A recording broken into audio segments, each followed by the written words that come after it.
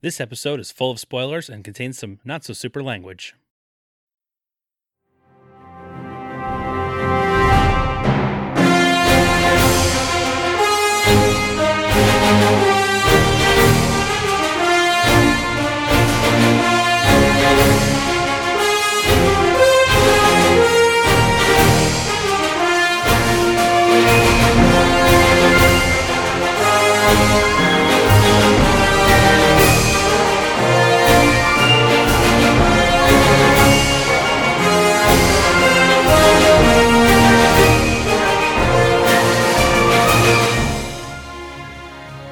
Citizens, welcome to the Fortress of Potitude. I'm Dave Michaels. I'm Brian Betts. And we are the Cape Podcasters. And this is the show that's for the greater good. The greater good. The greater good. The greater good. It's week 2 of our Three Flavors Cornetto trilogy. Yeah. This one's a lot more obvious in the Cornetto department in a lot of ways. It's a little more heavy-handed in the Cornetto department. That's a good way to put it, too. Favreau's Cornettos. Oh, man. Don't give him ideas. He'll do it. He probably would. He absolutely would. Yeah. Today we are talking about 2007's Hot Fuzz. Hot Fuzz with one T, not two. That's correct. Still directed by the Edgar Wright.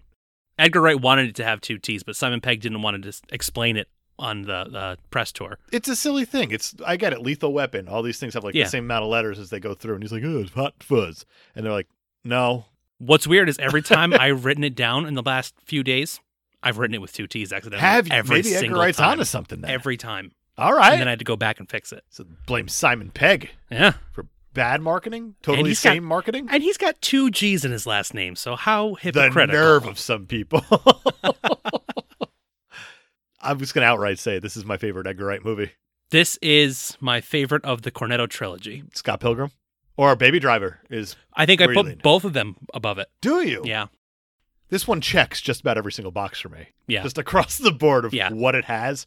And, man, I think this script's even better than Shaun of the Dead. Absolutely. It's tighter. And it's shot even better than Shaun of the Dead. There were times while I was watching it that I was like, oh, that was such a good choice, Edgar. Yeah.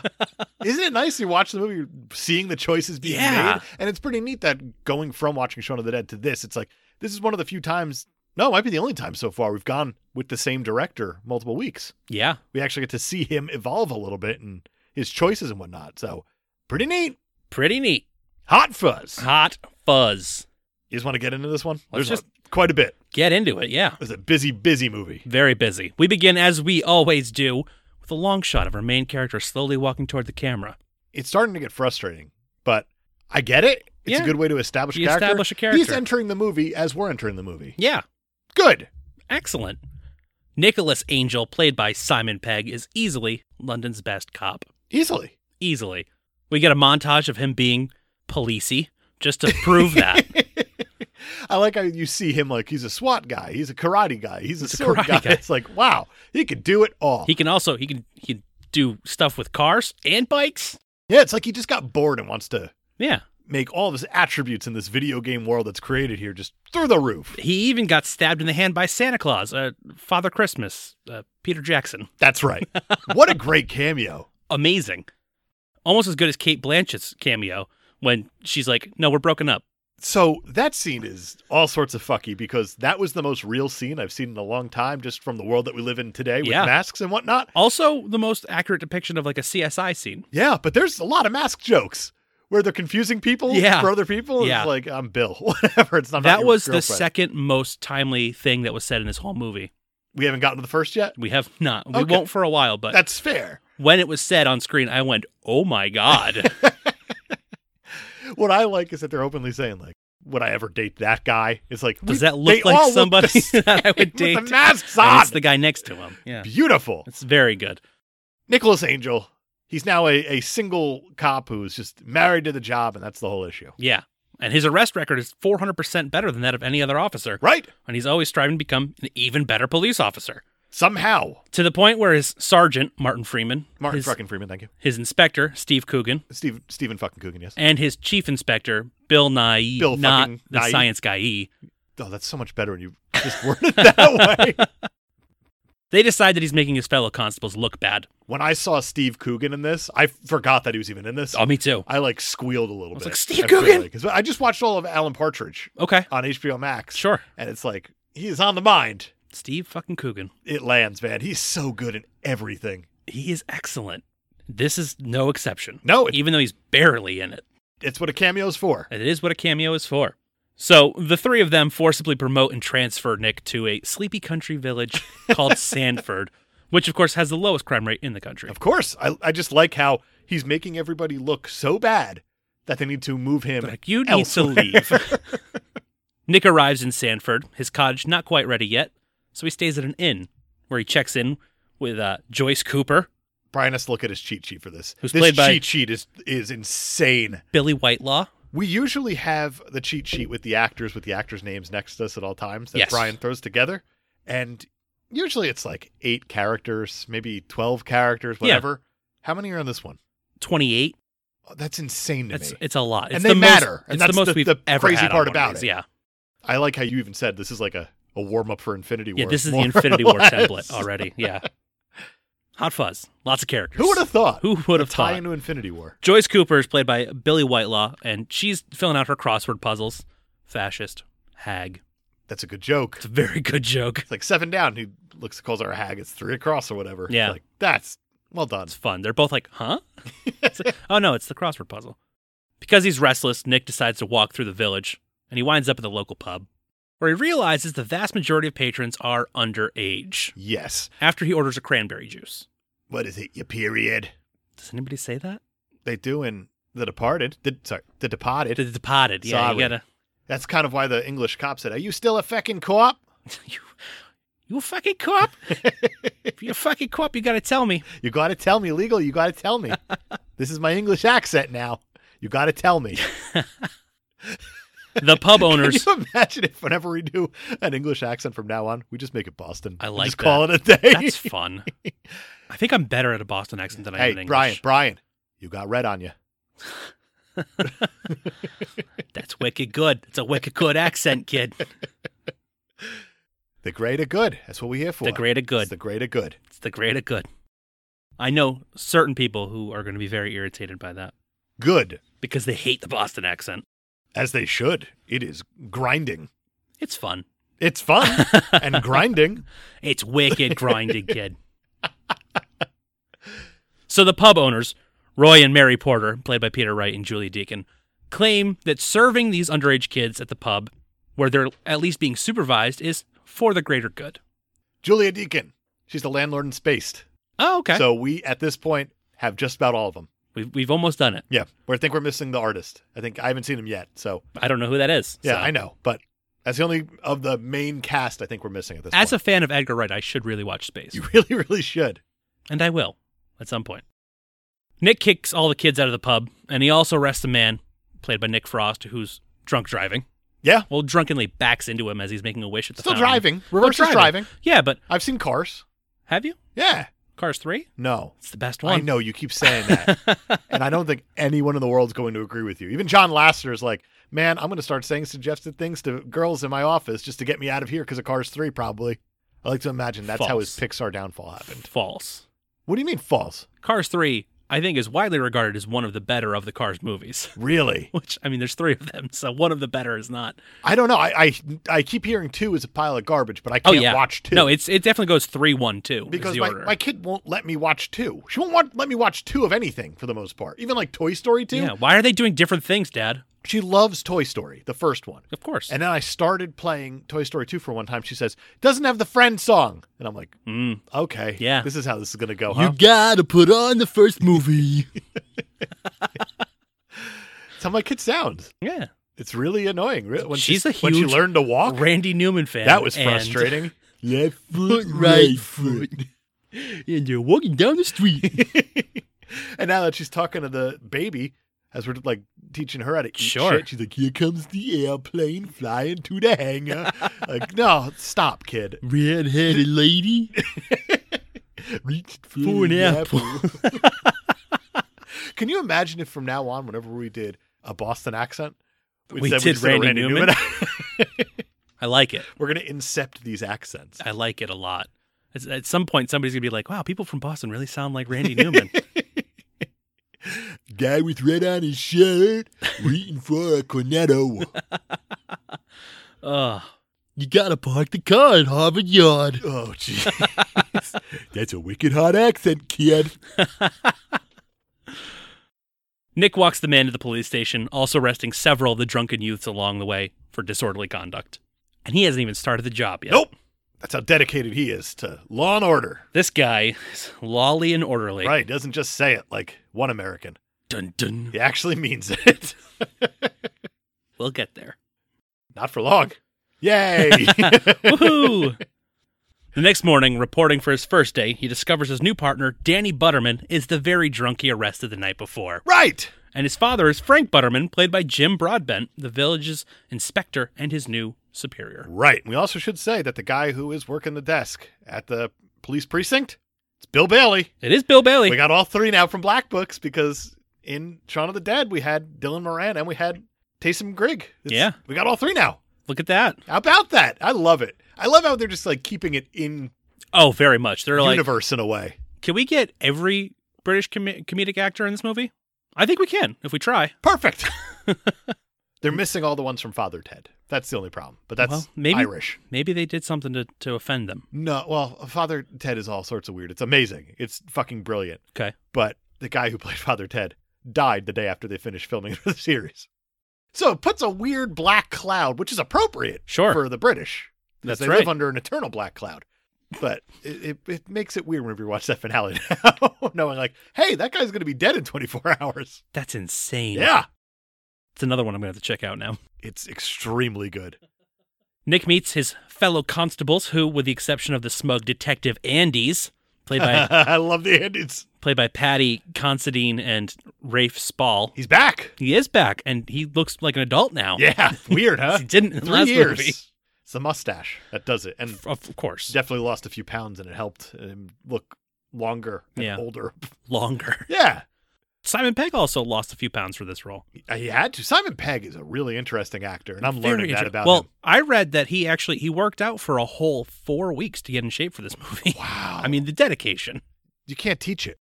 All of Nick's fellow constables are rather affable and neither adept at or much interested in investigative police work. Right, and we should talk about one of these constables in particular.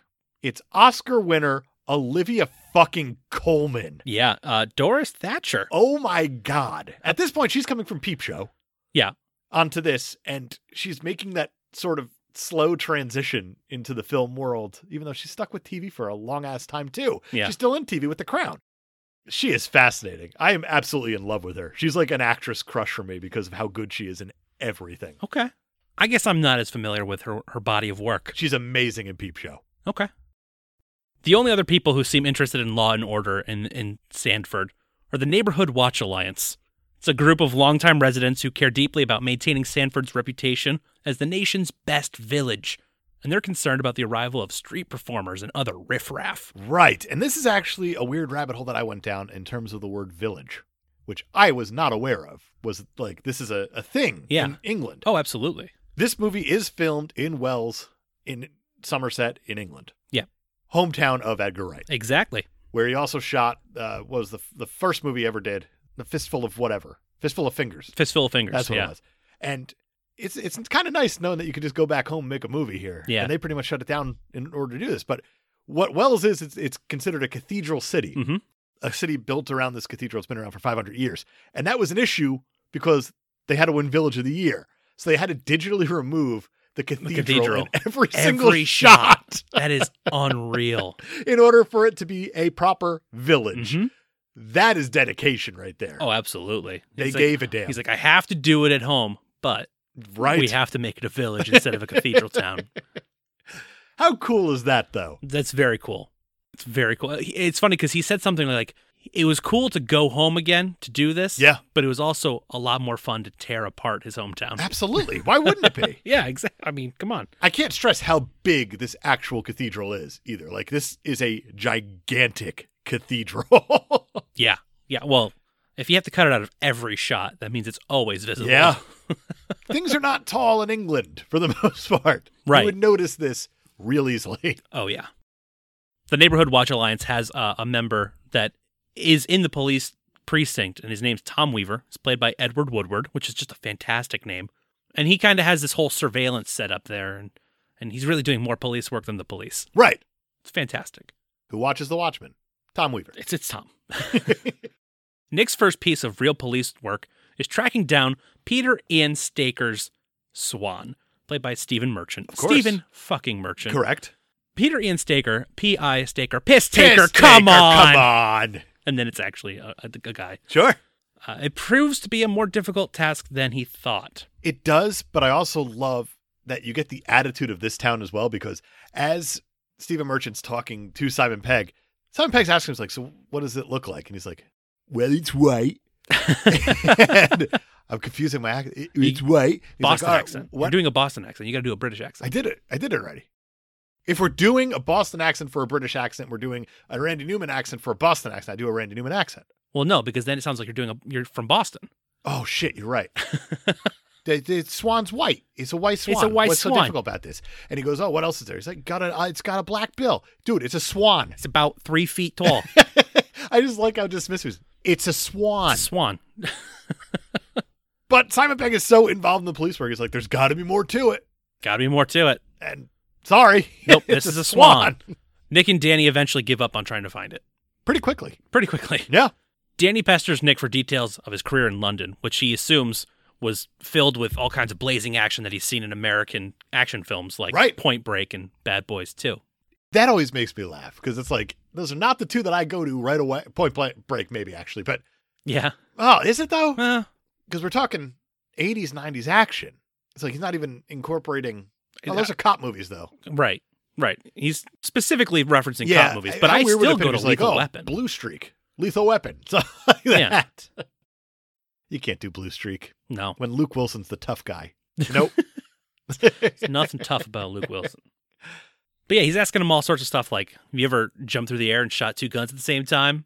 You ever unload a clip while yelling, ah, at the sky? No, I've never done any of that. Never had to do any of that. But what I love is that you're going to find out later down the line. Roger Ebert did not see this movie, or did not review this movie at least. It's the only one of this trilogy that he didn't review. That's interesting. And it was weird looking on his website, like, you've touched every single one, but for some reason you didn't touch Hot Fuzz. Was it too close to home, maybe? And it's because they actually wrote in as many possible cliches from those movies into this movie. And they got it from Roger Ebert's book, Ebert's Bigger Little Movie Glossary. So it's like, you know what? Fantastic. Go to the source. Fine. Right. Perfect. I feel like he was like, I don't have to see it.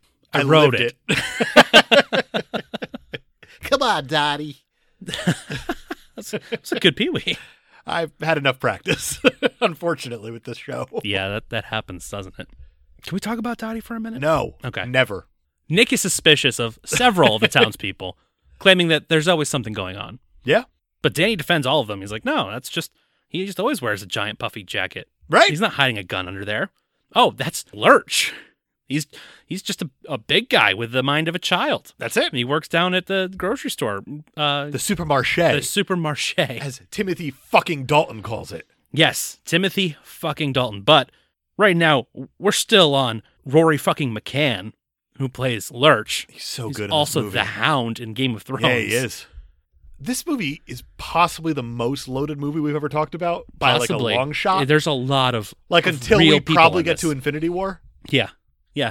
Which this is ridiculous. Not as far away as we think it is. No, it's weirdly creeping up, and 2020 did not do us any favors in terms of helping us like not feel nervous about getting there. Getting to the end of the MCU. Yeah. We have time. We do have time. This movie's loaded. Oh, yeah. I can't wait to talk about Timothy fucking Dalton. Well, we're going to do that very soon. Fantastic. The two visit the town grocer, Simon Skinner. Timothy fucking Dalton. All right, Timothy fucking Dalton. When you said very soon, I was like, oh, minutes away. Yeah, no, right now. Now. We're talking about Timothy fucking Dalton right now. Timothy Dalton is on record as saying this is the most fun that he's ever had working on a movie. That's wild. And he was James Bond twice. Unreal. It's absolutely incredible. When you look at him, he comes into this thing having a great time. He's running alongside Simon Pegg saying, like, I'm a slasher. You got to arrest me. And he's like, what? I'm a slasher of prices. Like, oh, man. All right. I like how you just said. And he even said to Edgar Wright, he's like, I'm growing a mustache for this role because I needed to just really drive it home how sleazy this guy is. That little extra bit of smarminess. Yeah. Beautiful. I like that he's like, my prices are criminal as he runs away. It's so good. But while they're at the supermarché, that's what he calls it. Nick catches one of the shady townfolk from earlier shoplifting, which leads to a whole chase, which also includes a callback to Shaun of the Dead, where Nick asks Danny, what, you've never taken a shortcut before? Oh, it's beautiful. And he jumps over a bunch of garden fences. Jumps over the fences. And then Danny tries to do the same thing, and he runs straight through one of the fences. It's a great gag. And then he gets up and he looks back at the camera, just so people would know that he didn't have a stuntman do it for him. Beautiful. It's a good touch. That's so good. What I like about this chase scene is that you have this very distinctive character in this town who's wearing like a purple jumpsuit for the most part. Like a purple sweat tracksuit, that type of thing. He's got his hat pulled down, though, because he's ugly as fuck. That's what Nick Frost says. But I appreciate how you have this quick little chase scene through this town. Yeah. And you see Simon Pegg chasing him, and you have all the citizens seeing him chasing him. And then you see one of the townsfolk get on the walkie and go like, oh, he's at it again, or whatever. Like establishing these folks are talking to each other. Oh, yeah. It's nice. Yeah. As he's chasing him, he sees the swan again, and he almost goes for the swan instead, but he's like, nope, got to get this guy. I do want to quickly double back very fast how when they're in the car, Nick Frost asks Simon Pegg, he's like, hey, you want anything from the shop? And he goes, a cornetto. A cornetto. There you have it. There it is. I told you, it's not as subtle as the first one. No, by definitely any not. Means. Definitely not.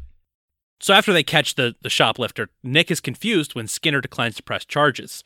But now he kind of understands how Sanford maintains its low crime rate. Yeah. Later, Nick and Danny pull over Martin Blower.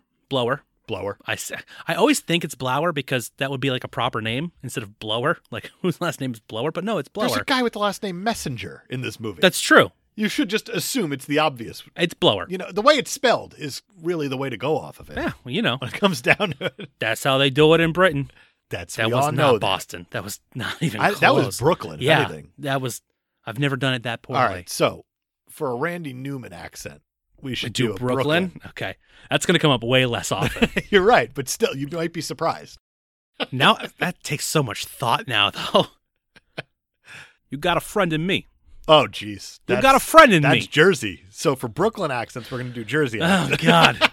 If we keep going down this rabbit hole, I'm going to be like this far off on every single one, and it's just going to end up into this whole train that we can't follow anymore. We're just going to get to Canadian at some point, and that's what I'm really excited for. That's definitely going to happen soon. Yeah. Hey. Sorry for doing the accents bad. Sorry.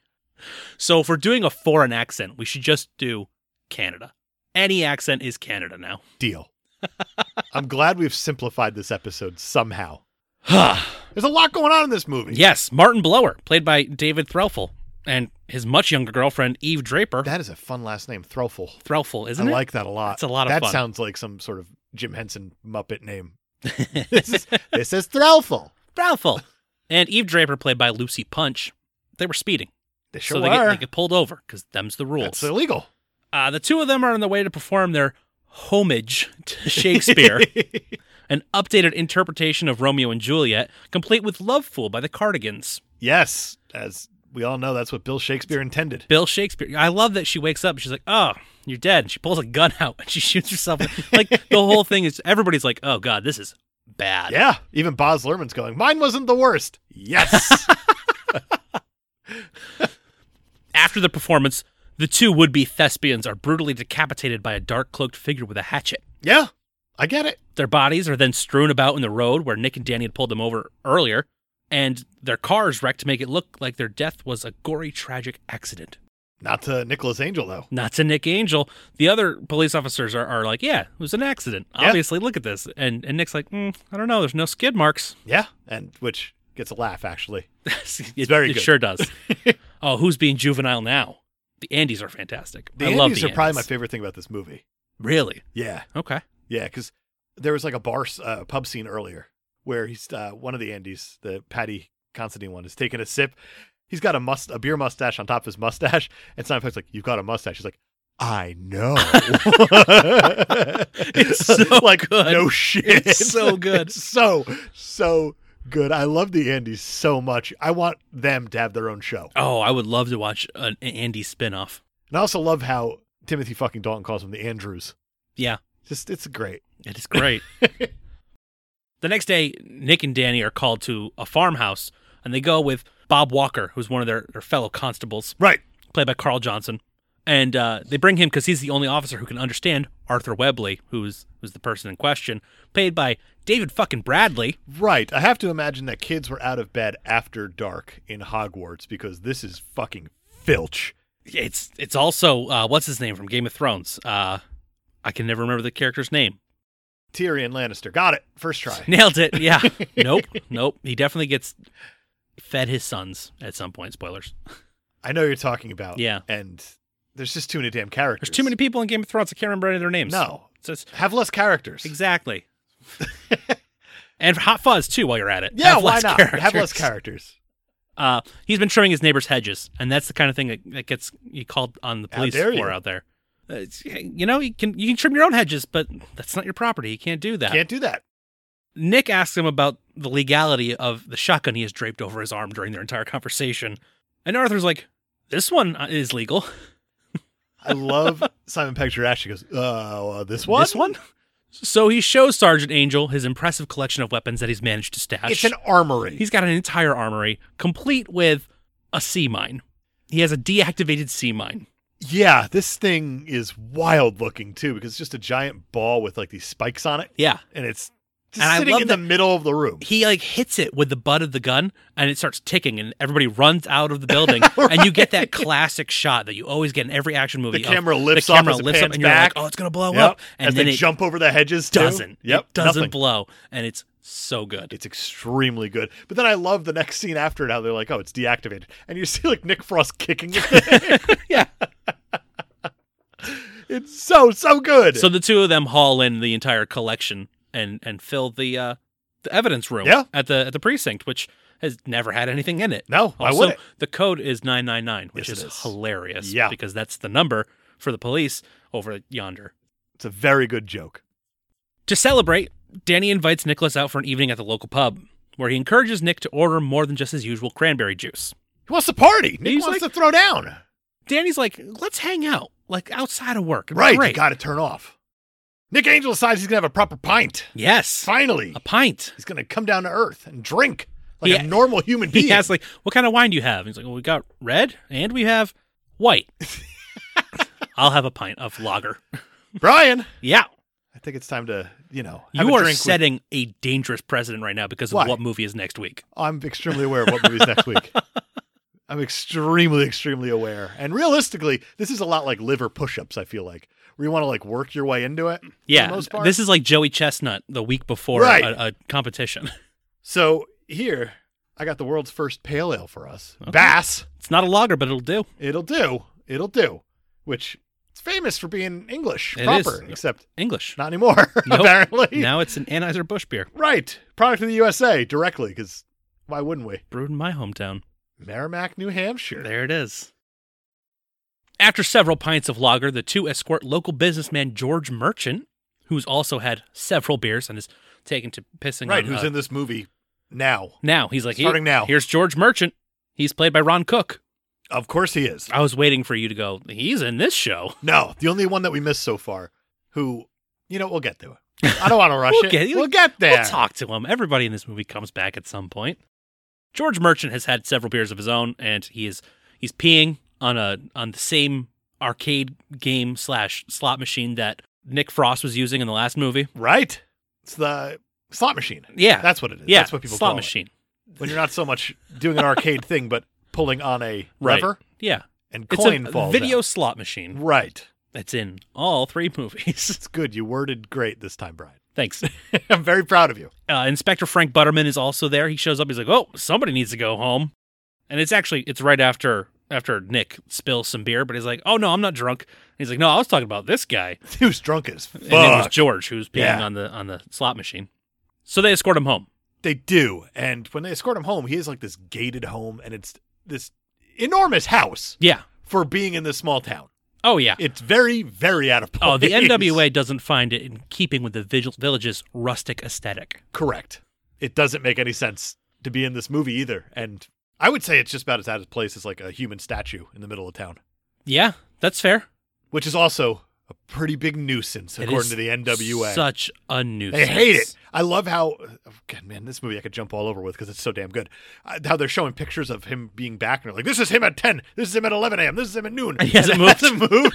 It's such a good human statue. He's joke. a good statue. I didn't know I needed that in my life. I was very entertained by that. Carry on. This is, I could jump all over this movie. It's so damn good. So Danny and Nick go back to Danny's place, and he invites him inside so he can show Nick how to switch off. And he unveils his incredibly impressive DVD collection, By the Power of Grayskull. That's what they both say, which is pretty damn good. But I really like how you get that stupid, dramatic moment that you would have between a Swayze and Keanu Reeves. Is like, you got to learn to switch off. I don't know if I can. Like they're trying to lean into it so hard that way. Yeah.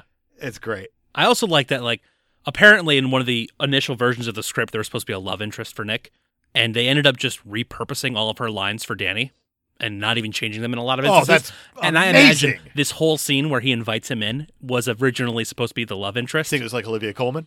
Oh, maybe. It would make sense, but Olivia Colman's Well, the thing is, it was working on her own. It was the first yeah. version of the script. And Okay. The script took like 13 months for them to do, Oof. so I don't think they had anybody attached to it yet at that point, except for Nick Frost, Simon Pegg, and actually they wrote the role of Timothy Dalton with him in mind the entire time. Which is awesome. So while they're watching Point Break and Bad Boys 2, another accident is being set up involving George Merchant. The guy we just met, the guy who just entered this movie and now he's Yes. just leaving this movie. The next day, Nick and Danny are called to a scene of yet another accident. Right. And this time it appears George Merton was killed when his mansion exploded while he was cooking bacon and beans. I just like once they show up on set, they're right away like, this is an accident. Yep. No, Canadian. Sorry, this is an Oh, accident. this is an accident We here. didn't mean this to happen. Whoa. His house wasn't supposed to blow up, but it blew up. That's not the proper term to use. Accident implies that there's nobody at fault. That's right. Way to quote the movie. Yeah. The first one was not a car accident. It was a collision. Yes. And then this would be Traffic an collision. incident. Right. Nick knows that George Merchant wasn't killed in an accidental explosion, and he once again believes this is Moida. That's right. At the station, he and Danny are putting together pieces of the accident to try to solve it, and Danny's excited because they're doing like proper police work. Yeah. He feels like he's doing a thing. It's great because Danny's constantly looking up to Nick Angel. Like, Yeah. you're a proper cop, and I feel like I'm just some sort of schmuck here who's I'm just a the guy chief's kid. who really likes movies. Yeah. Apparently, Nick Frost only agreed to the movie if he could name his character, and that's where they got Danny Butterman from. That's such a good name, though. Very good. But it was stipulated he had to watch 20 of these action movies, and he only watched Bad Boys 2. Just on like, did he watch it 20 times, though? Nope. Just one time. Just one time. What a guy. Well, I think they gave him a list of 20 different action movies to watch, and he was like, I will watch Bad Boys 2. Hey, you So, know yeah. what? He's not going to get the job. Right. For what It was that's written worth. for him. Say he has full pull. Yeah. Good for him. Good for him. He's like minor leaguing them. He is, isn't he? Because if Simon Pegg did it, that's big leaguing. Right. Especially because he wrote it. Right. Oh, Edgar, I'm not going to do the movie that I wrote if I can't name myself. That's such a wild thing to think about, is that this movie is written by Edgar Wright and Simon Pegg as well as Shaun of the Dead. Yeah. And Simon Pegg openly said in Shaun of the Dead he wrote that movie to kind of like live out his fantasies of being in the situation. But with this character here, he wrote it as a character. This is a very serious character. Absolutely. He's always on the job. He clearly has some backstory issues that need resolving. Oh, for sure. But he wrote it very serious Yeah. for him. And the jokes kind of happen around him Mhm. and to him. Yeah. Oh, And absolutely. And it lands so well because Simon Pegg is not that funny in this. Simon Pegg is the straight man in this movie, which is in its own way a joke Right. because he's never the straight man. It's amazing. It's You so- never think of him as being like the tough guy. Right. And here he is, action star. Yeah. Like actual proper action star too. Yeah. He's Like- a very cool like actor. this movie- I'm learning that right now from watching these back to I back. agree. This movie, you take out all the jokes and it is a proper action movie. Oh, yeah. Well, it's a proper a lot of things, and we'll get there. That's true. Mystery, Thriller. thriller. Yeah, it's got it all. It's a slasher. It is A lot of it. It's got a lot of things going on. It is a multi-hyphenate. That's right. It's a Trojan horse of a Ah, of a there it is comedy. again. We did it. we quoted the filmer. Right. The filmer. filmer. We quoted the director and what he said about the film. Filmer. Oh gosh. It's the pint. It's the pine's getting to you. I can't even imagine what would happen if you scripted the Oscars at this point. Like, honestly, it'd be better than usual. And the winner for best filmer is. Hold on, time out. Are we doing the cinematographer or the director? Yes. I The thought I filmer. was pretty damn clear when I said filmer. Filmer, guys. The filmer. Will you please follow along? We're on it. I don't want to get played off of the stage when I'm introducing. That's not how it works. And now for the Oscar for best script reading male. What? No, what? Yeah. What do you mean script? The script reader. And the script readess. That's right. Supporting script readess. Assistant script readers. Right. We don't want to get too close to the real name. Right. Best picture hanging in the background goes to Is that set dress? What is production. production? Yeah, okay. Of course. Sure. Picture. It's funny you say it. We'll get there. Best- We'll get there. Best hearing of all the noise. What is it? It's sound design. Nailed it. All right. I had to make sure you knew what it was. I didn't want you to just nod me off. You're the idiot who just said filmer out loud. I was To preoccupied. make sure that you're here. I was trying to decide which accent I was going to have to use next. We agreed it's all Canadian. Let's just go back to British. But I can't do British as well. It always comes out Australian. Well, that sounds like a you problem. It does, doesn't it? The following Saturday, it's time for the town fair. Sure is. We got to Can't wait. save the church. Save the clock, church. What? Tower. It's got a clock tower, right? Yeah, it does. Yeah, I guess. We find out. Nick is unfortunately strapped with working security. Is it unfortunate? Not for Is it? him. He's No, like, he's loving it. He's like, thank God I get to work. That's the this dream. Stupid thing. Danny wants to see Nick's sharpshooting skills, and so he brings him over to a game, and he's like, hey, win me this stuffed monkey. Adorable. It's adorable. You know where that scene came from now knowing there's no love interest. Oh, yeah. So he got to shoot down all the little guys to get the monkey. He does it without a problem. Right? And Danny gets the monkey. Fun. It is a blast. I've never had more fun on this show. Talking about Danny getting the monkey. Nick is met by local newspaper reporter Tim Messenger, appropriate name, played Yep. by Adam Buxton. Sure, he's probably from something. Probably. In fact, no. I have no it's idea. Like, what British show haven't I watched now, Dave? I have no clue. After the local florist, Leslie Tiller, played by Anne Reed, tells Messenger something. Nick sees all that happen, and he's like, all right, well, now Messenger's coming to message me. Right? He's like, oh, two people are talking. That's suspicious. Yeah, that shouldn't happen in I'm a on to small something here. village I have like a this. raging clue. Well, I'm getting a third clue. Is that the new accent? No. Is that what we're declaring? Nope. We can have multiple accents. Brian, you've got red on you. Nope. That's the right answer. That was close. All around. Messenger tells Nick to meet him behind the church at 3 o'clock. So why don't you just tell me now, dude? It's like, nope, Yeah. 3 o'clock. We're Sharp. clearly just standing here. I just talked to a person. I could talk to you. We should mention that this is not Tim Messenger's first appearance in this movie. He runs the Sanford newspaper, Sure. and he's also not very good at spelling. He's a very bad speller, It and he led kind of to a- asks stupid questions like, what's your Sunday What's your afternoon perfect brunch? Sunday? Yeah. But it did lead to a great gag where he accidentally spelled Sergeant Angel's name Angle, and everybody called him Angle for like an entire scene. The whole scene. The whole scene. Wow. It was great. Dedication. Yeah. Hey, that's a good joke. We I should like keep it. that for a scene. Nick is asked to pull names for a raffle right around 3 o'clock. So he's like, uh-oh, what do I do? He draws the name Tim Messenger just as the church bell strikes 3. Yeah. He also pulled the name Skinner, He sure did. who Who in was- the loo. He was in the loo, also not there. Yeah. So, suspicious. Oh, yeah. Nick stops what he's doing, and he quickly runs behind the church to meet with Messenger. But once again, it's too late. It is too late. The cloaked figure pushes a large part of the cathedral roof onto Messenger, decapitating, splitting him in half, I don't exploding know. his head. I don't know exactly. He replaced his head with architecture. With for the most architecture, part. yeah. You just see him like wobbling around with this insanely heavy thing. just like, through his yeah. neck. Yeah, he's very dead. He's so dead. Very, very dead. And Frank is like, oh, another accident. And Nick is like, the fuck, man? What is wrong with you guys? Dave, I got something for you.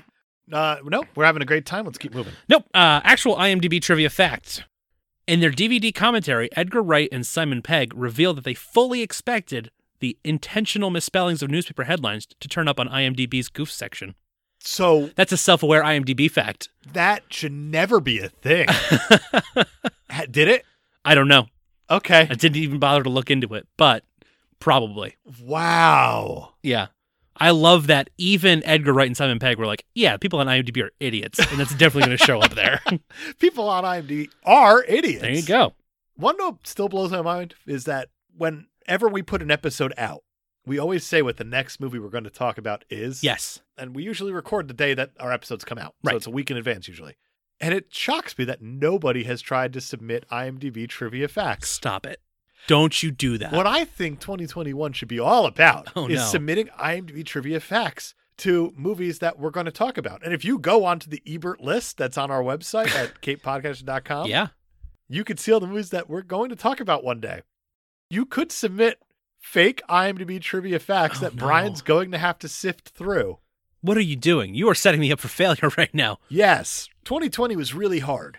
Also, I'm trying to by the same happiness. token, you can Yeah. easily go onto Amazon.com and leave one-star reviews for all the movies that are coming up. You could, but I read the dates. That's fair. Mostly because it helps me with editing these things. Yeah. But I read the dates. I'll know. I'll know.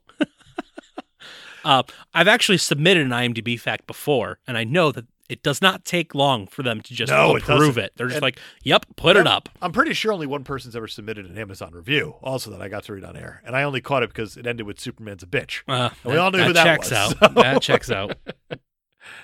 All right. Well, there you go. Call to arms on IMDb trivia facts. Make my life miserable. Submit them.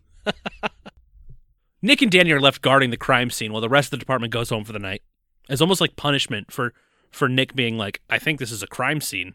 So they're like, fine, you stay here and guard it. It's not even that. It's that when they're talking about what just happened, the quote-unquote accident that just happened, you have, was it Chief Butterman? Mm-hmm. Jim Broadbent? He's looking at Nick. He's just like, are you saying that this is a crime scene? And he says, yes. Yes. And then he snaps right into cop mode. He does. Instantly. He's like, you got to do this, you got to do this, you got to do this. It's like, he's not treating it like an accident. That's fantastic. Yeah. That is such a good moment for that character. I agree. I really, really like that. Yeah. The next day, Nick is furious at the rest of his department, who are all still believing that the deaths are all accidents. So Nick and Danny start putting together these pieces to try to figure out what's behind all these horrific crimes. And the rest of the department comes in, and they start singing happy birthday to Danny. They sure do. It's his birthday. Yeah. And Nick's like, why didn't you tell me? Who said he was working?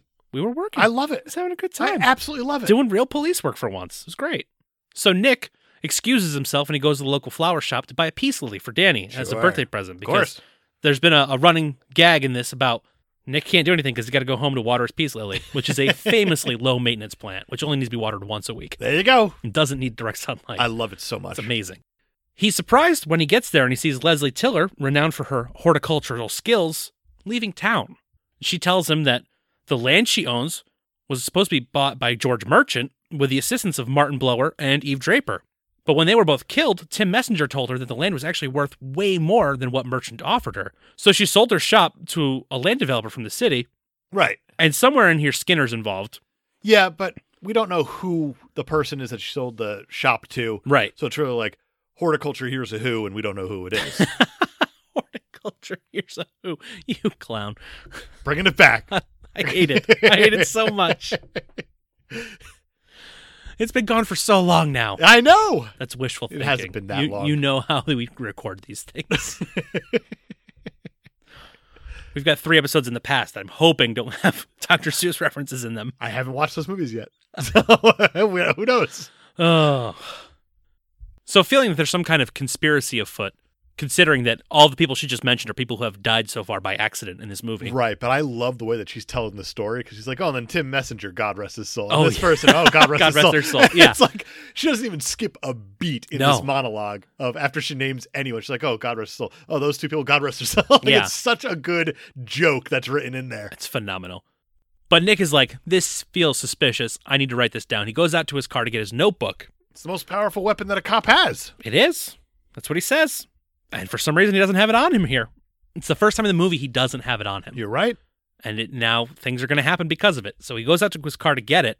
And while he's there, the cloaked figure shows up again. And he stabs Leslie to death with her garden shears right in the throat. Yeah, it's a bad spot to get stabbed. It's a bad, as far as stabbings go, throat's not where you want it. No, it's probably one of the worst, I would imagine. if not the worst. Yeah. It's, top 5, top 10. Definitely top 10 Yeah. places to get stabbed. Yeah. The throat. Just be safe. Top 15. I'm comfortable in top 10. Okay. Yeah. I'll cover my bases. I'm not a doctor. Okay.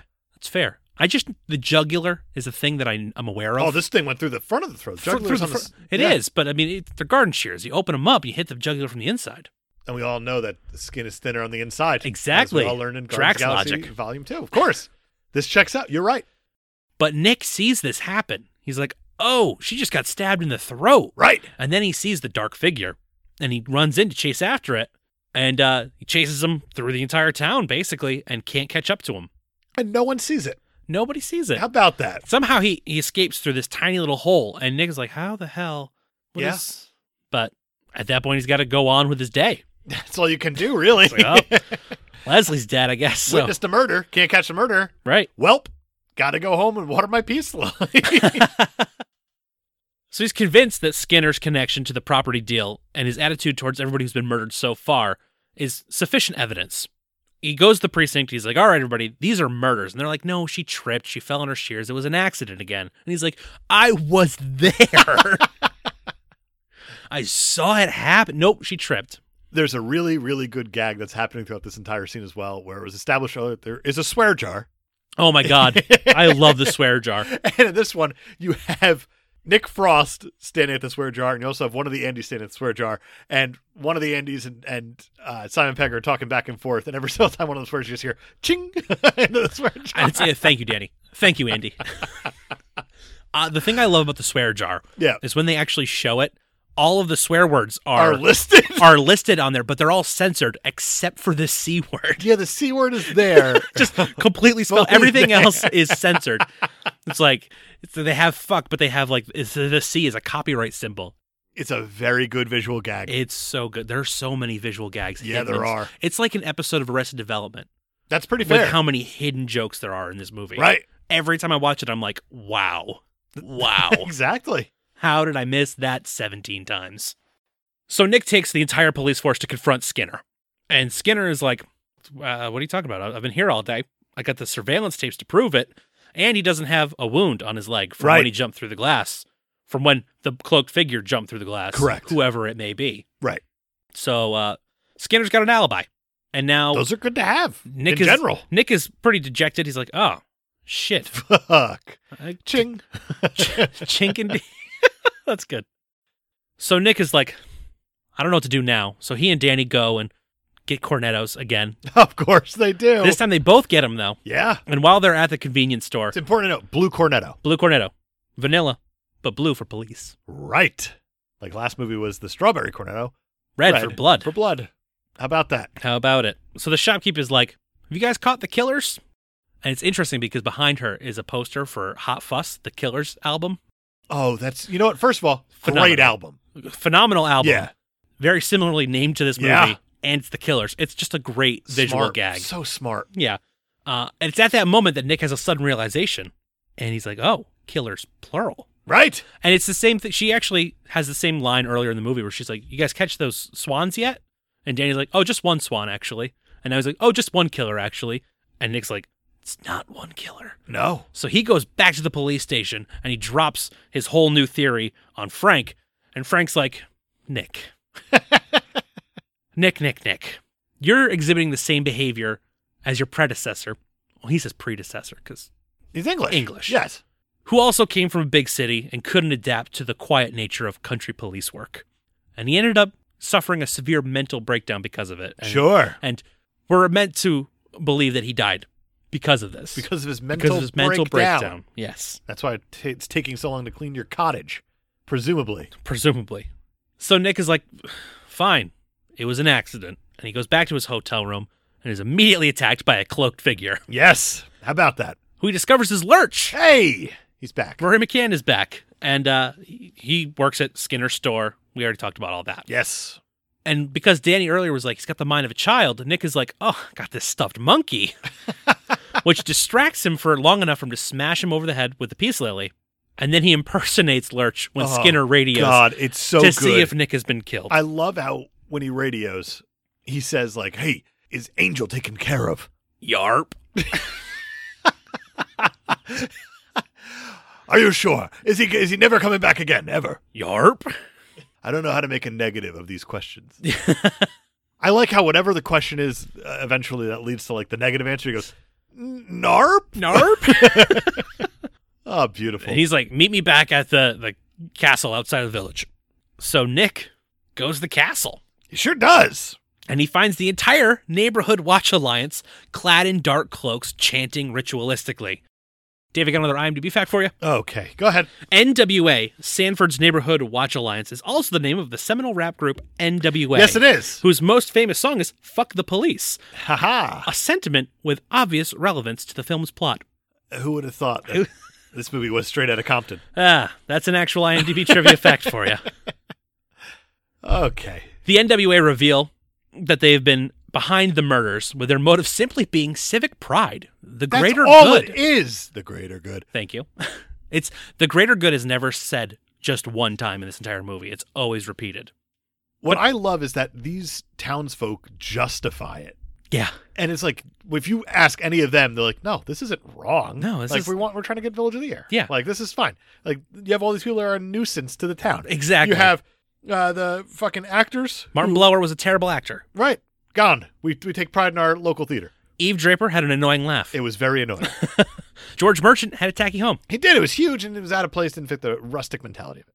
Tim Messenger had poor spelling. It was terrible spelling, and it was also, they called it, like, it was tabloid press. Tabloid press, yeah. And Leslie Teller was thinking about moving away, and that would have lent her talents to, as a talented horticulturist, to another community, and we can't have that. Can't have that. So it had nothing to do with the property deal after all. The part that just annoys me about that is, like, do you really want to keep this horticulturalist, like, in town that badly that they're willing to, kill her? Yes, she's that good. One of those things of, like, she knows that she has this skill. And, I mean, me talking here, it's like, oh, the places you'll go. Nope. And they just don't want her to go. They don't want her to go because if another town gets her talents with the flowers and whatnot, right, they're going to challenge them for best town. They are.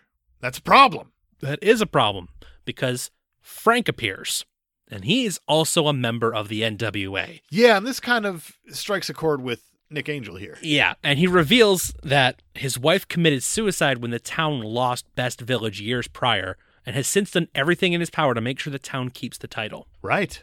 Wow. Yeah, no, this is dark as hell. Very but dark. I love how it's like so sincere as well. Yeah. Like, all these folks are saying it just matter of factly. And Nick Angel's asking the questions. They're just answering They're the just questions. answering the questions, There's yeah. nothing weird about this. Right.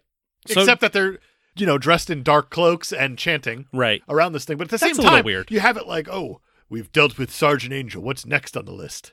And it's just a town council meeting. Yeah. That's all this is. I love that the one woman's like, oh, what's her name? Named her twins. So, right. And even like before this, they're like, oh, the human statue's been dealt with. Right. Now moving on to other pressing issues. Like it's just a town council meeting just with killers. But with killers. Like culty killers. Yeah. Murdery, culty. I had to be real careful. I didn't use a different C word there because I'd have to pay. Right. £2. Yeah, the ching. And, yeah, right. Nick tries to arrest all of them, but Lurch and Danny sneak up behind him. Danny's in on it, it seems. It seems. They chase Nick through the grounds of the castle where he finds the remains of other people the NWA has killed, like teenagers and homeless people, and the living statue. It's the teenagers from earlier in this movie that were brought in for underage drinking. And then you have the thief who robbed the grocery store, who was in that jumpsuit, if you will, and was running around. And it actually blows my mind.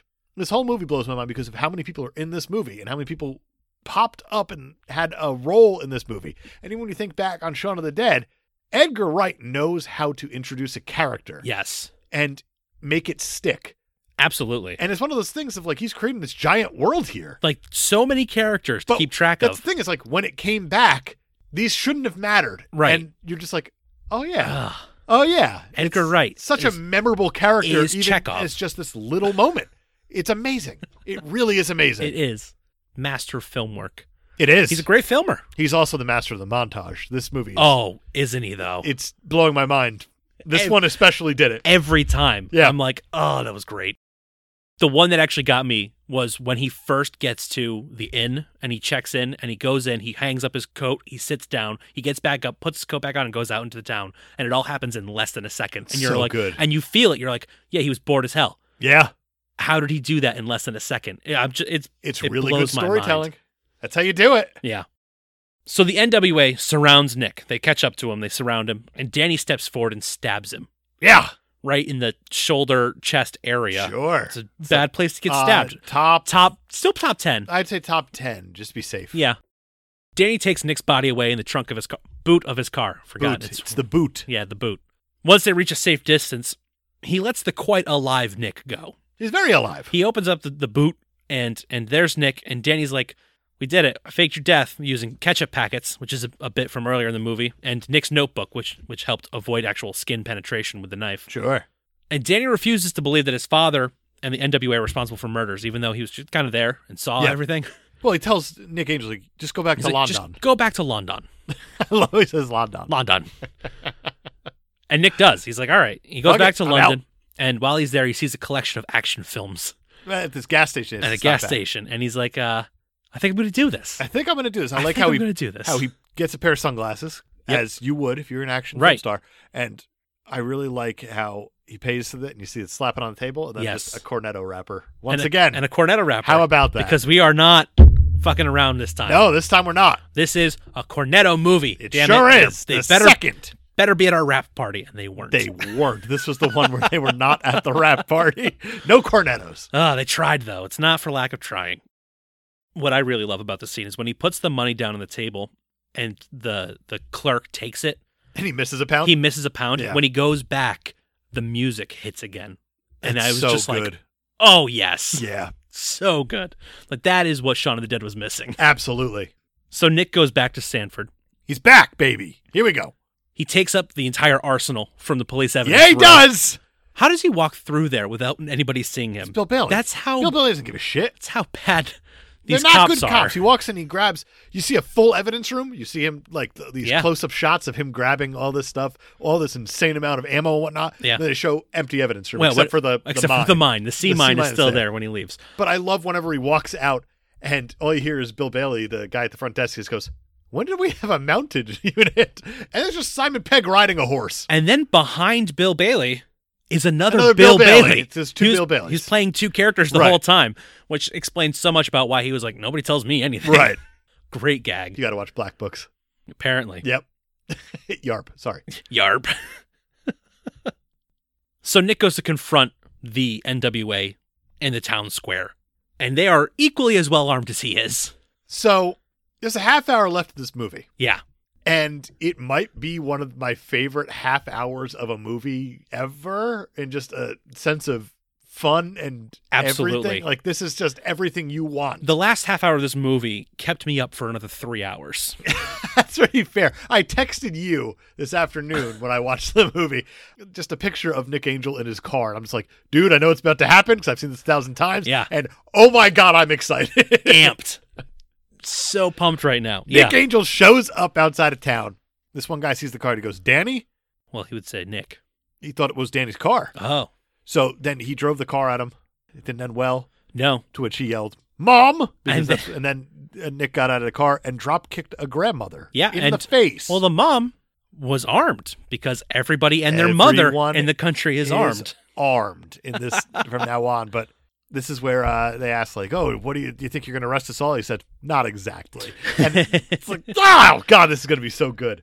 It just turned into full-on Michael Bay action movie. That's all it is. This is amazing action, too. This is shot so well. You get this giant town standoff of, you see, like, the doctor, the priest. Yeah. Who we probably should quickly mention.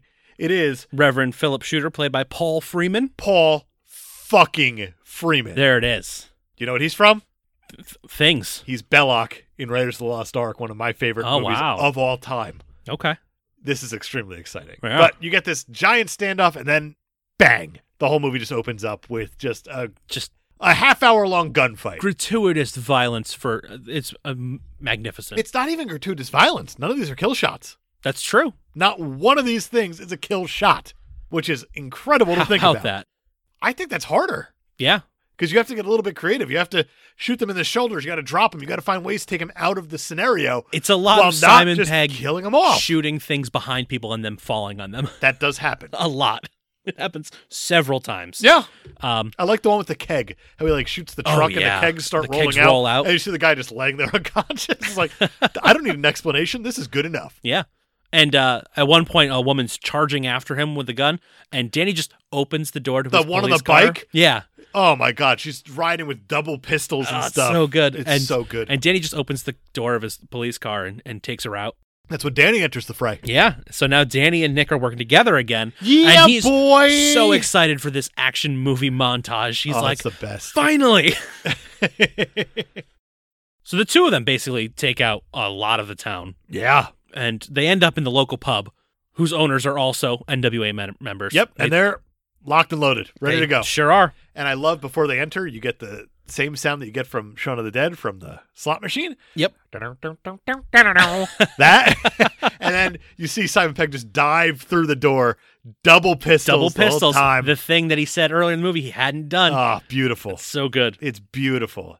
It ends with them shooting above the bar and a bear trap falls on the bar owner's head. You're telling me that wasn't a fatality? That's the only one I said, maybe. Maybe. Maybe. I feel like the head is probably top 5 places you don't want a bear trap to fall on you. The D is obviously the number one, right? Oh, clearly. You don't want to get that caught. That's not. It's like just a real giant mouse trap.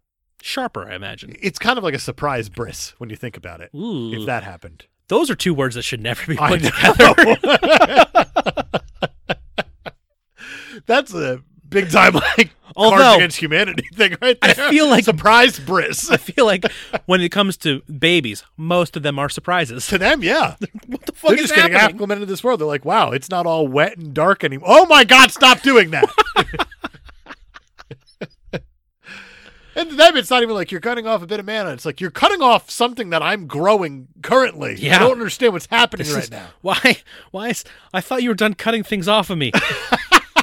You already cut off my big belly button, Dick, and now you're going to take a shot at this little one? What's the problem here? Oh my God.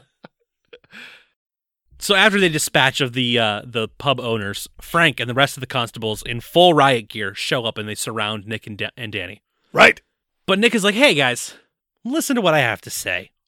Maybe Frank is the bad guy here." And they go, "All right." Yeah, that sounds about right.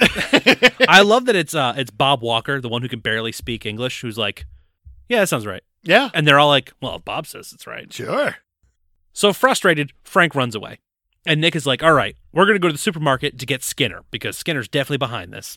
And when they get to the grocery store, all of Skinner's employees are like defending him. It's wild. And it's not even like that. You can't come in here. No. No. He's got like 2 machete-wielding butchers who are throwing cutlery at everybody to defend him. And they get all the carts and they smash them. And it's great. It's great. I want to very quickly talk about Oscar winner. Yes. Olivia fucking Colman here. Yes. Her whole running thing is that she's like hypersexual in everything that she says. Like Yeah. she's one of the guys. She's one of the like, guys. To the extreme Yeah. of being one of the guys. Like how they're talking at the carnival earlier about like, oh, something about gobbling. And she's like, I know what I'd like to gobble. It's like, Yeah. you are an Oscar winner. Yeah. This is happening right now.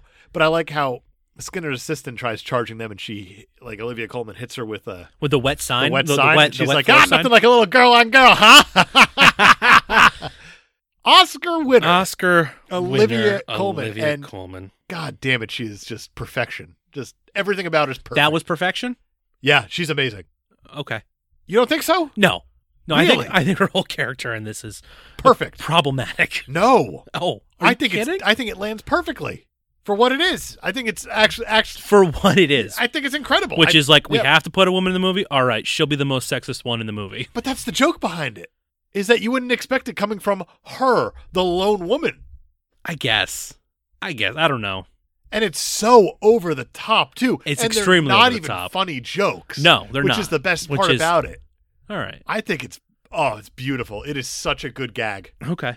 We might have to have a conversation. When I we get think to we're about to, unfortunately. the So super stuff score. But all right, expect a fight. That's all, I'm right. going to say. Well, expect me to put down the number. Damn it. You got me again. So they get to Skinner's office, and he has jumped out the window, and he is now escaping with Frank. Right.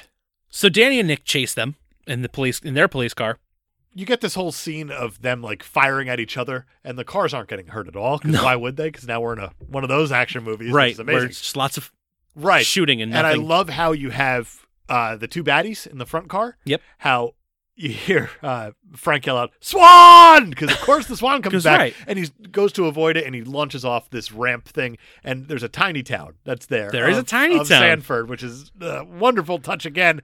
And they crash. But then at the same time, right after that, you have Nick Angel go, "Swan!" And they slide out. They stop in time. Yeah. And they catch the Swan and They put it got into the Piss car. Tinker Swan finally. They got Piss Tinker Swan. Skinner and Frank are forced to abandon their car after it crashes at the tiny town. Right. So Danny and Nick start chasing them on foot. Nick and Skinner fight in the scale replica village, and eventually Skinner... Oh, man, it's so good. Skinner trips on a model of one of his own grocery trucks. Yeah, it's pretty good. And he lands on the church and impales himself through the chin. Yes, he does. And it's phenomenal. And you just see the church point popping out of his mouth, and he goes, "This hurts so much." And it's Timothy fucking Dalton. Yeah. Oh, you could tell how much fun he's having. It's amazing. it's so good. Frank tries to flee in Nick and Danny's car, but he crashes into a tree when the Swan attacks Yes, him. of course. It's phenomenal. After all this happens, Nick's former London superiors arrive to congratulate him and also ask him to come back. They're like, hey, good job with all this stuff that happened. Come back to London. Yeah, our numbers are really down. Yeah, since you like left. 400% down, I'd say. And Nick's like, nah, I'm going to stay. I like how we go back to the station and you see all of the cops there. They're like filling out paperwork, complaining about it. So much paperwork in because this there's so much movie. paperwork to do, but they're all just fucking around with each other and they're swearing up a storm now. Yeah. Now they don't have to put money into the swear jar. And it's like a lot of camaraderie and it's great. It's fun and I love it. And then it gets ruined. Yeah, because Tom Weaver, the last member of the NWA, shows up and tries to kill Nick. Yeah, it's a problem. He pulls out a gun and he shoots him, and Danny jumps in front of the gun, taking the shot for Nick. Sure does. So Nick chases him into the evidence locker, where the sea mine falls on top of Weaver and then detonates, blowing up the whole station. Blows up the entire thing. This is out of absolutely nowhere. And then we cut to the wreckage of what used to be the police station, and Danny laying there going, "Oh no. Yeah. We are full-blown Michael Bay. Oh, big time. I think the most Michael Bay moment we get, though, is when the doctor cocks the shotgun and we get 8 different angles of it in a second. It's so good. It's amazing. I don't even know if that's the most Michael Bay, because I think the next thing is most Michael Bay. How when the next shot you see is Nick Angel, like 6 months later, a year later, whatever the hell it is, coming out of his cottage, and he's got flowers, and he goes to the cemetery. Right. And he goes to the headstone there, and all it says is Butterman. You don't get to see the first name because his shoulder's blocking it. And you're like, oh, this is a lovely, lovely touch. Yeah. It turns out that he's visiting the grave of Danny's mother. And Danny's there, and he's alive, and he's great. Danny's doing great. He's been promoted to sergeant, and Nick is the new inspector. So they continue to patrol the streets of Sanford, but now it's a lot more like the action movies that Danny loves so much. It is, and I absolutely love the way this is all ended, because you have them get into the car, and it's a very quick montage of them doing cop things in the car, like, turn the wheel, slap the whatever it is, step on the gas. And when they adjust the gear shift, it has an HF on it for Hot Fuzz, and then it takes off like it's going to, like going towards the camera, like it's going to set up a sequel, and man, that is a good joke. Yeah. Yeah, it is. And that is Hot Fuzz 2007, directed by the Edgar Wright. Sure is. God damn it, I love this movie. It's so good. This is one of the best parodies I've ever seen. Is it a parody, or is it more of a love letter? Both? Why does that have to be separate? Because, I mean, when you think about it, all parodies are love letters. I to guess. a point.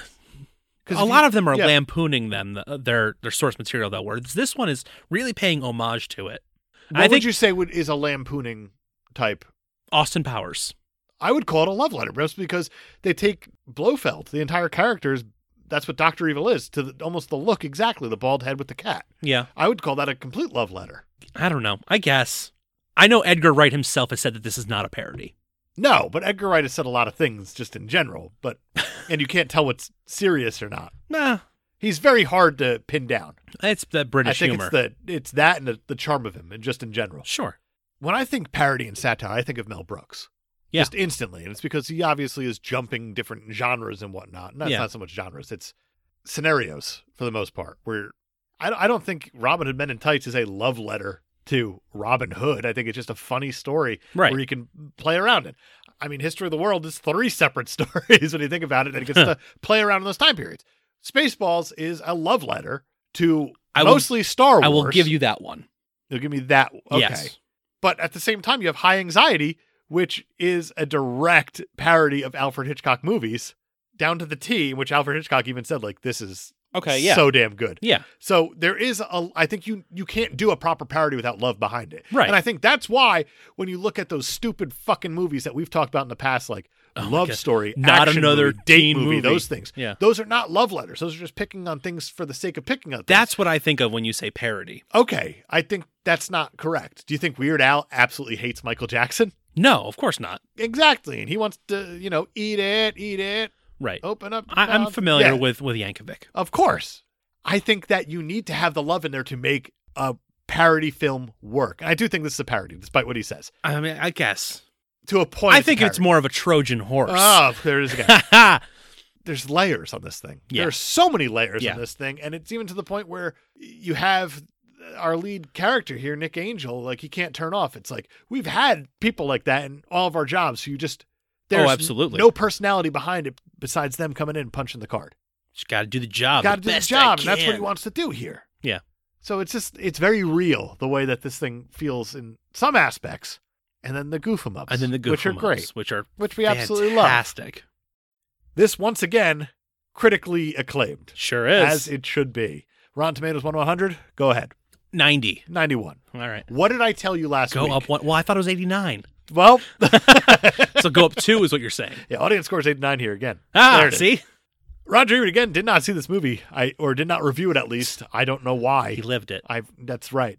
But Nathan Rabin from AV Club did see this thing. He says, Hot Fuzz is everything an action comedy should be. It achieves through parody what most films in the genre can't accomplish straight. Yeah. And he's not wrong. I think that's accurate, except for where he calls it a parody. I still think it's a parody, but that's fine. That's fine. Dana Stevens from Slate says, it's such a vibrant goof, so full of love, both for the movies and for its cast of ridiculous characters, that you forgive it the odd soggy stretch. I would call the culty part the soggy stretch, where it's a little out of place. I feel like there's nothing in this movie that's more of a stretch than any other action movie. You're not wrong. So, all right. Maybe you're on to something. Maybe there. it's because they're taking it with such a humorous tone that it feels like more of a stretch, but it's not. That's possible. That's likely, in fact. The supermarket managers on Amazon.com. I see what you did there. They've given this thing a 4.8 out of 5. 3,400 reviews. Wow. Again, of course, 85% are 5-star. Only 1% are 1-star, so obviously there's not many. Right.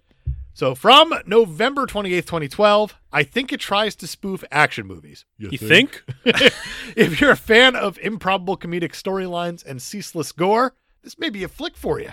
I like those things. I do too. It's a flick for me. How there about you that? go. Yarp. This one's worrying. Oh. From November 21st, 2020. Uh-oh. That's too close to now. Uh-oh. From 2007. Really stupid plot. Nailed it, I They had to guess. make sure. It's from this year. Also, bad plot. What do you expect from 2007? 2007, notoriously bad for plots, mostly. I guess Bad plot year. Filmers that year just were not doing it right. The last one I have is from December 31st. Happy New Year 2013. The movie jumps around between exposes of the plot. Yep. The characters are poorly developed, which adds to the anxiety of the editing. Stopped a quarter way through. Anxiety of the editing? Stopped a quarter way through. Narp. Narp, narp, narp. The development of the characters garbage this thing. I only watched for a quarter of it. Yeah. Yeah. Yes. Yeah. All of that. Oh, I watched half an hour of this movie and I decided that the characters weren't developed enough yet. If they're not fully formed, I'm not in. How am I supposed to be a part of this? You better fit that entire character arc in the first 20 minutes of the movie or I'm out. That's all the 1-star reviews I had. From America. Oh, snap. Yeah, you were on to something last week. I did a thing, didn't I? You did. Finally. Amazon.co.uk. For a second, I thought you said it wrong, and then I remembered that you're doing I'm doing the right thing. The right thing. Here. With the W. The right thing. That's right. That's what we're doing. That's what this whole month is all about, isn't it? It's got 2,300 reviews. Okay. So it has a 83% 5-star, 2% 1-star. Oh. Less liked over there. Right. I only have 2 real good reviews out of this thing. Okay. From 17 July 2019. American Pie was a lot better. How are you comparing those two movies? I'm so confused. Now, here's the thing about that. Do I want to watch Jason Biggs fuck a pie? Yes. Or Simon Pegg be a cop? Also, yes. Yeah. Yarp on both points. I don't know how you compare the two. There's no common thread between the two movies. No, it's They're just both comedies? a general statement. Yeah. That's a guy who's just like, yeah, I'd rather watch American Pie. Yeah, I don't Maybe know. that's a huge insult in England. We don't even know. Who knows? Like, calling things American Pie is like the worst insult the when it worst comes possible to film. thing you could say. This is worse than American Pie. Ooh, hey, there's kids here. Stop. Put a coin in the swear jar. You said Cha-ching. American Pie. Oh, now I said it too. Stifler's mum. I wish there was a thing like English redubs. Oh, that would be so good. That's kind of what I'm doing here, I guess. I guess so. The last one I have is from 16 September 2012. Love that. Non-comedy, Simon Pegg is Simon Pegg with a gun.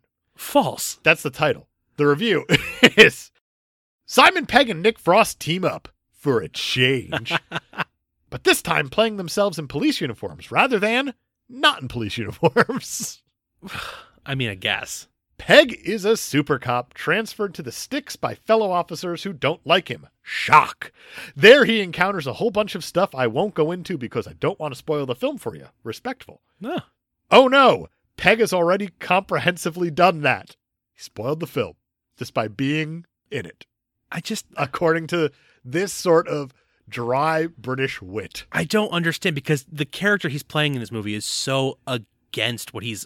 I don't know. It's very different from every other character he's played. This guy goes on to say, Pegg and his wife, Frost, bungle and gurn their way through action alleged comedy until the end of the film. Then the audience breathes a sigh of relief. Wow. I need to start reading more of these. They're fantastic. Because they're incredible. That's so well written. It's a lot different than like, I brought this out back and shot it, and then I drank a Budweiser and fucked a cousin, or something like that. Yeah. American Pie, not as good, or whatever we say here. I don't know what Americans say. Had to have it in my collection. That guy, you're right. I wonder if there's an English version of him. Right, bungle and gurn. Bungle and gurn is something you would never, ever hear in an American review. Oh, God, I'm so excited for The World's End now next week, just because, like, where we're going to go with this. I don't know. That is now officially all the 1 stars I had.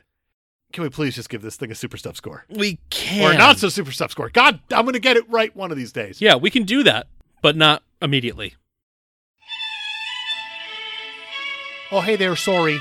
Now for another edition of the Cape Podcasters Theater. Don't you know?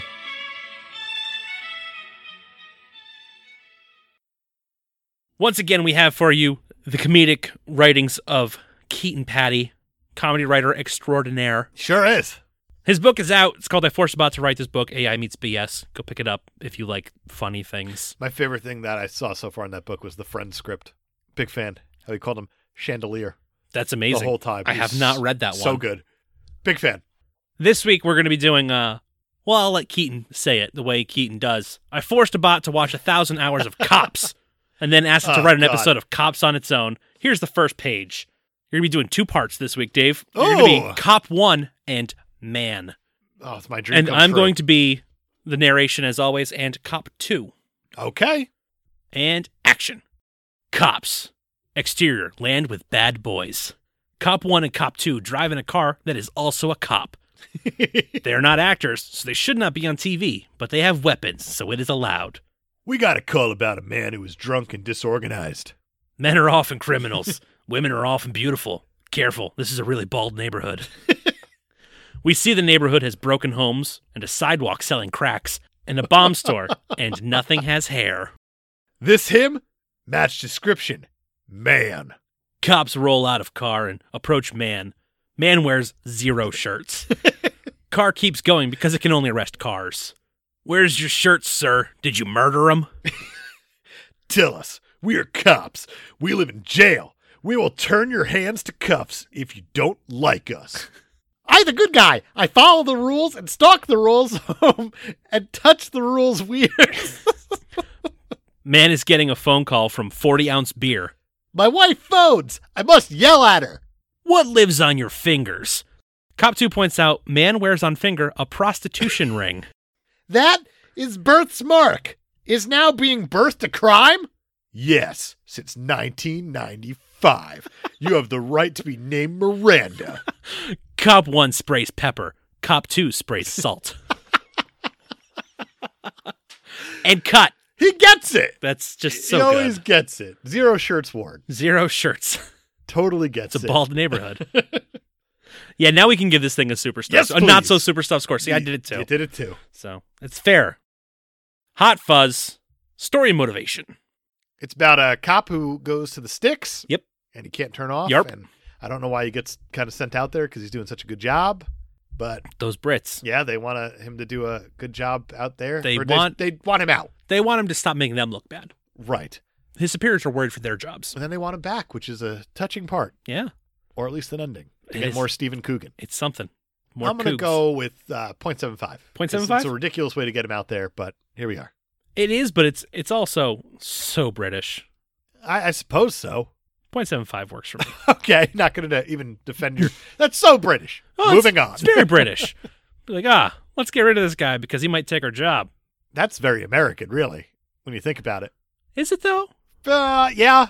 They're building a wall, mostly to say that exactly. Oh, that reminds me, I completely forgot about when Inspector Frank says we're trying to make Sanford great again. Oh, boy. Okay. I actually went, what? He says those words. He's like, we're making Sanford great again. I was like, Jesus Christ. Got to put that on a hat. Oh, boy. Don't. Those hats need to be Those hats. gone and burned for forever. Do you see they're trying to sell now the blue hats that say "Made America Great Again"? You can't past tense Like, it. get out of here! Oh, my God. But it's like Joe Biden's team trying to sell these blue hats that say "Made America Great Again," As like a and I hate it. like a giggles? Yeah, Shits and giggles? yeah, it's a giggle fest. I don't like it. I don't know if it's actually them proper, but somebody's doing it Okay. as a haha. We need all this to stop immediately. No more hats. No more. Let's just stop 0 wearing hats. hats for a while. Nope. Especially no hats with words on them. None. Not allowed anymore. Has to be a symbol. It of has to some be a sort. logo proper, not Right. just white letters on a colored hat. Correct. Hero. I like him quite a bit. He's pretty excellent. I He's like- an overachiever. He is an overachiever, but he also comes down to earth when he starts to befriend Danny. Absolutely. And I especially like him most in the supermarché. How when he puts Lurch into the cooler, how Nick Frost is Yes. like, "Hey, did you say anything cool?" And he says, "No, I forgot. But earlier, I said this one-liner." And it's like, dude, you're getting it. He is, yeah. It's very cool how he's finally He's coming down getting to there. earth. Right. And it's fantastic. It's so good. And again, this movie is about relationships secretly. Yet again. And this time it's not so much about, growing up. Now it's about, hey, don't take everything so seriously. Right. I'm going to go with 0.75. Yeah, that's appropriate. Yeah. I cannot go higher. Just because I think, it is Simon Pegg. It is and Simon he's leaning Pegg. in real hard to it. He did 4 weeks of working out to get in shape for the movie. You can tell. He And a looks okay. swan saves the day. That's right. So 0.75 is appropriate. Perfect. Villains, or antagonists, sorry. It's a lot of people. It's an So- entire it's an town's entire worth of people. town. I'm going to go 1.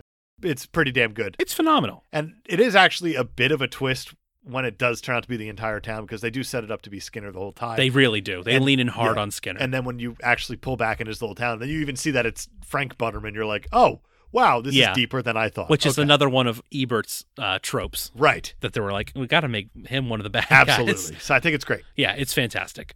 Female characters. I'm going to go. Okay. Where do you want to go first, actually, before I dig my grave? So here's how I feel. Olivia Colman is fantastic, but her character is not a good look for being like the main female of this movie. And I disagree.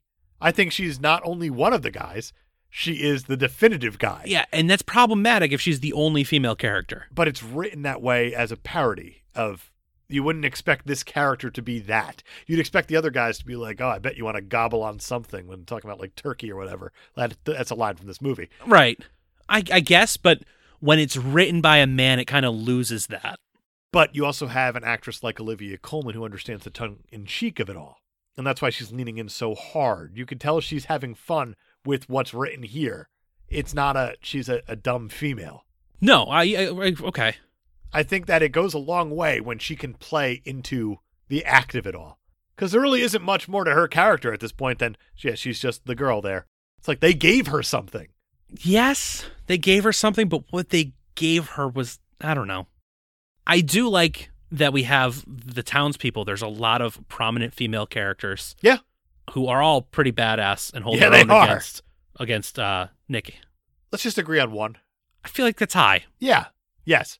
No. It's Oscar winner Olivia Colman, Which is... where you can see her range. Is that what the argument you're going to go with here is range? Well, my first one didn't work, so yes. I'm having a really hard time giving this movie a 1 for female characers. I like that there's not like 0.75. there's no love interest, which I think you're probably is right. That's something. a good move. 1, you're right. That is no, that's not a 1 move, but it's a good move. 0.75. Okay, We're agree to disagree. very much in the 0.75 Okay, area in this movie. Setting. It's a town called Sanford, which is fake, but this fully is. It is Wells, a fully Fells, realized Somerset, town. England. Yeah. It is. I mean, it is fully realized, except for the cathedral that they had to Except for digitally the- replace. yeah, but that's man, this thing is perfect. it really is. I'm gonna go 1.5. Wow. Yeah, I think this is such a good setting for this movie. Yeah. Where you do feel like you are removed from London, even though we didn't get to really see London, which is fine. We don't need Right. to. We don't need London- to because we just yeah, we know what it is. we It's know fine. that that's where he's coming from. Right. This is perfect. It's excellent, and you can tell that there was a lot of care put into it by Edgar Wright because he's so familiar with the Right, area. exactly. Also, one other quick thing about the setting is that Wells is the second smallest city in England. Really? Yeah, behind the city of London. Because the city of London was, I guess, the original settlement of it where the cathedral would be. Okay. And it sprung out from there. So the city of London itself is only like 1.4 square kilometers, something silly like that. Oh wow, And that's considered the smallest city in England. that The is city of London. interesting. Yeah, I read that on Wikipedia, so it could be right, it could not be. It's like an IMDb actual trivia fact. do. The more you may know. The more you may, I like that. Yeah, 1.5 for setting. Style and tone. I'm going to go 2. I like that answer. Yeah. I like that a lot. I think it's phenomenal. There was a lot of care put into the way this thing looks. Big time. It's terrific. This is everything we loved about Shaun of the Dead amped up. That's exactly it. Brought to the whole nubba level. I love it. 2. 2 for style and tone. Director. 2, again. 2. He's really just flexing at this point. At this point, it's like, remember my first movie? When I did the horror thing with the zombies, Wait this till is you nothing see my like it, but it's sophomore also debut. incredible. Yeah, it's just so good. Yeah, 2. All right. 2 indeed. Music. What do you got? I really enjoyed the music in this movie. It's pretty good. There's 2 composers involved. They gave the main credit to David Arnold, who does like all the James Bond movies. Sure. Well, not all of them from Tomorrow Never Dies to Quantum of Solace. Right. He also did Sherlock, the TV show, and Good Omens. I love Sherlock TV show. It's so good. Speaking of Martin fucking Freeman. Right? He does an excellent job. And then he also brought in Robert Rodriguez for a few of the songs here and there, which he didn't even hear the other ones. He just composed for the scenes he was doing, and everything seems to work really well. I agree. And I noticed the music this time, but not in a distracting way, in a way that I was like, that's amazing. It's I perfect. didn't notice it a ton, and the stuff I did notice I really liked. Yeah. So I'll go definitely 0.75 again. I think it deserves a it's- full 1, but If you think it deserves a full 1, I will give you a full 1. I don't think it does. I think that some of the stuff blends in a little too well, that Okay. it could go unnoticed. That makes it appropriate, I agree, but it still camouflages a little too much within the movie. how much are you talking? Because I feel like I noticed the score a lot. I couldn't hum anything back to you right now, and I just watched it this afternoon. Okay, I can't exactly hum anything back to you, but I know that I was enjoying it, and I noticed themes Okay.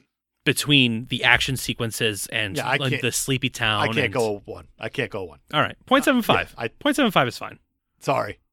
It's I all know right. I liked it. It's just there's nothing there for me. Yeah. Like memorable. Sorry. One-liners.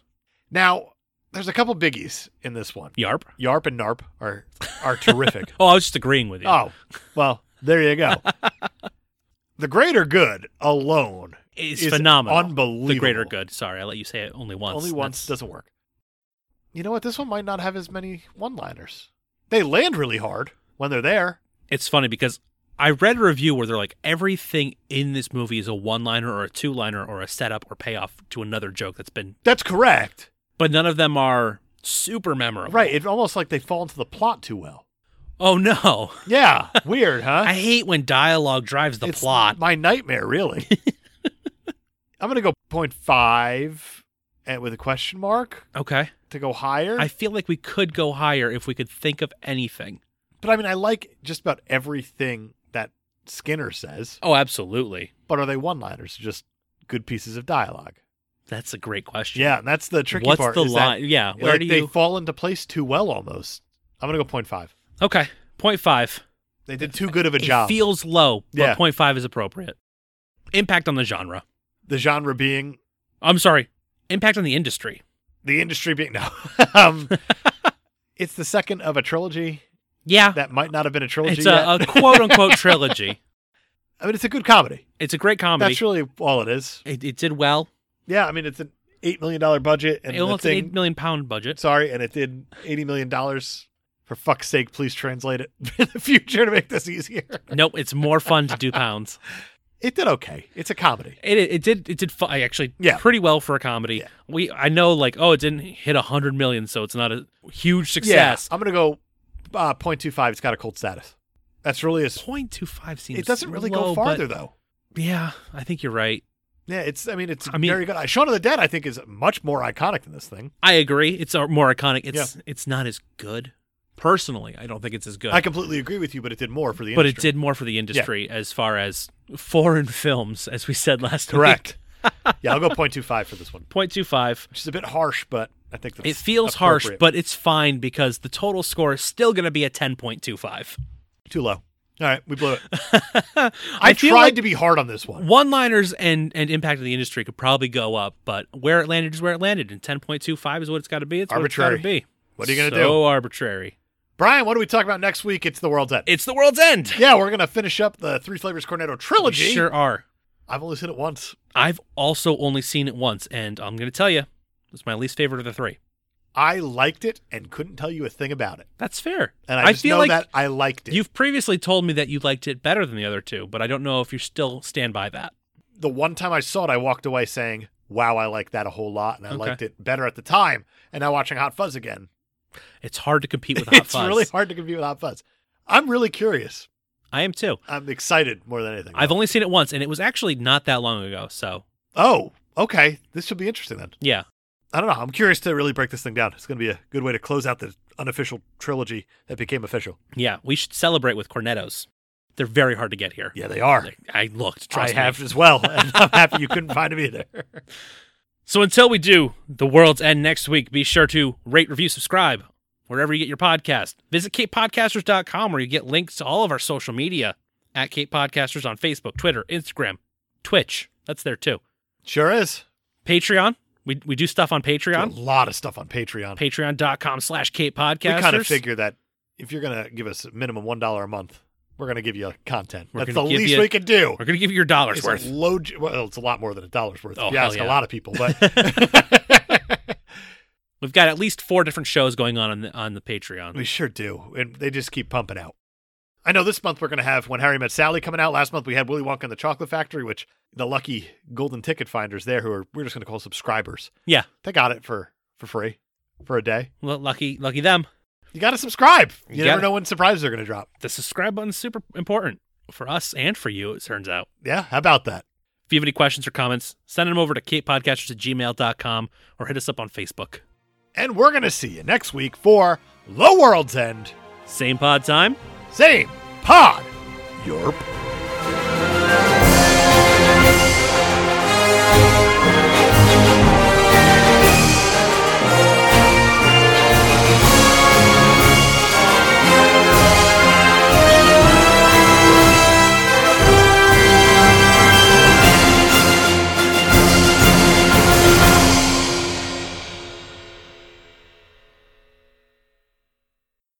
So, Brian, So, Dave, that is Hot Fuzz. it is. What do you think happens post credits? I think as Stephen Merchant, piss taker, is reunited with his swan, there's a bird watcher. The local bird watcher Okay. is like, wait a minute, They call that birding. Did you know that? birding. It's like Birding. filming.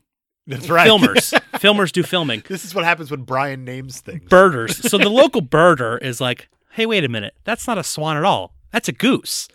And it turns out the goose is at the tiny village to try to steal the clock tower's bell from the church. And if you're not understanding this reference, you need to play the Untitled Goose Game. Oh, God. Because I swear to God, the game is based off of this movie. It's very possible and likely for both of those things. Dave, what do you think happens? What I think happens is that you get all these cops that are getting all the credit for solving the crime and saving the city and whatnot. Uh-huh. And at the end of it, you just see the swan. He's just standing in Piss Taker's yard, garden, whatever we call it. There again. it is. And to celebrate, we get a musical number. It's his swan song.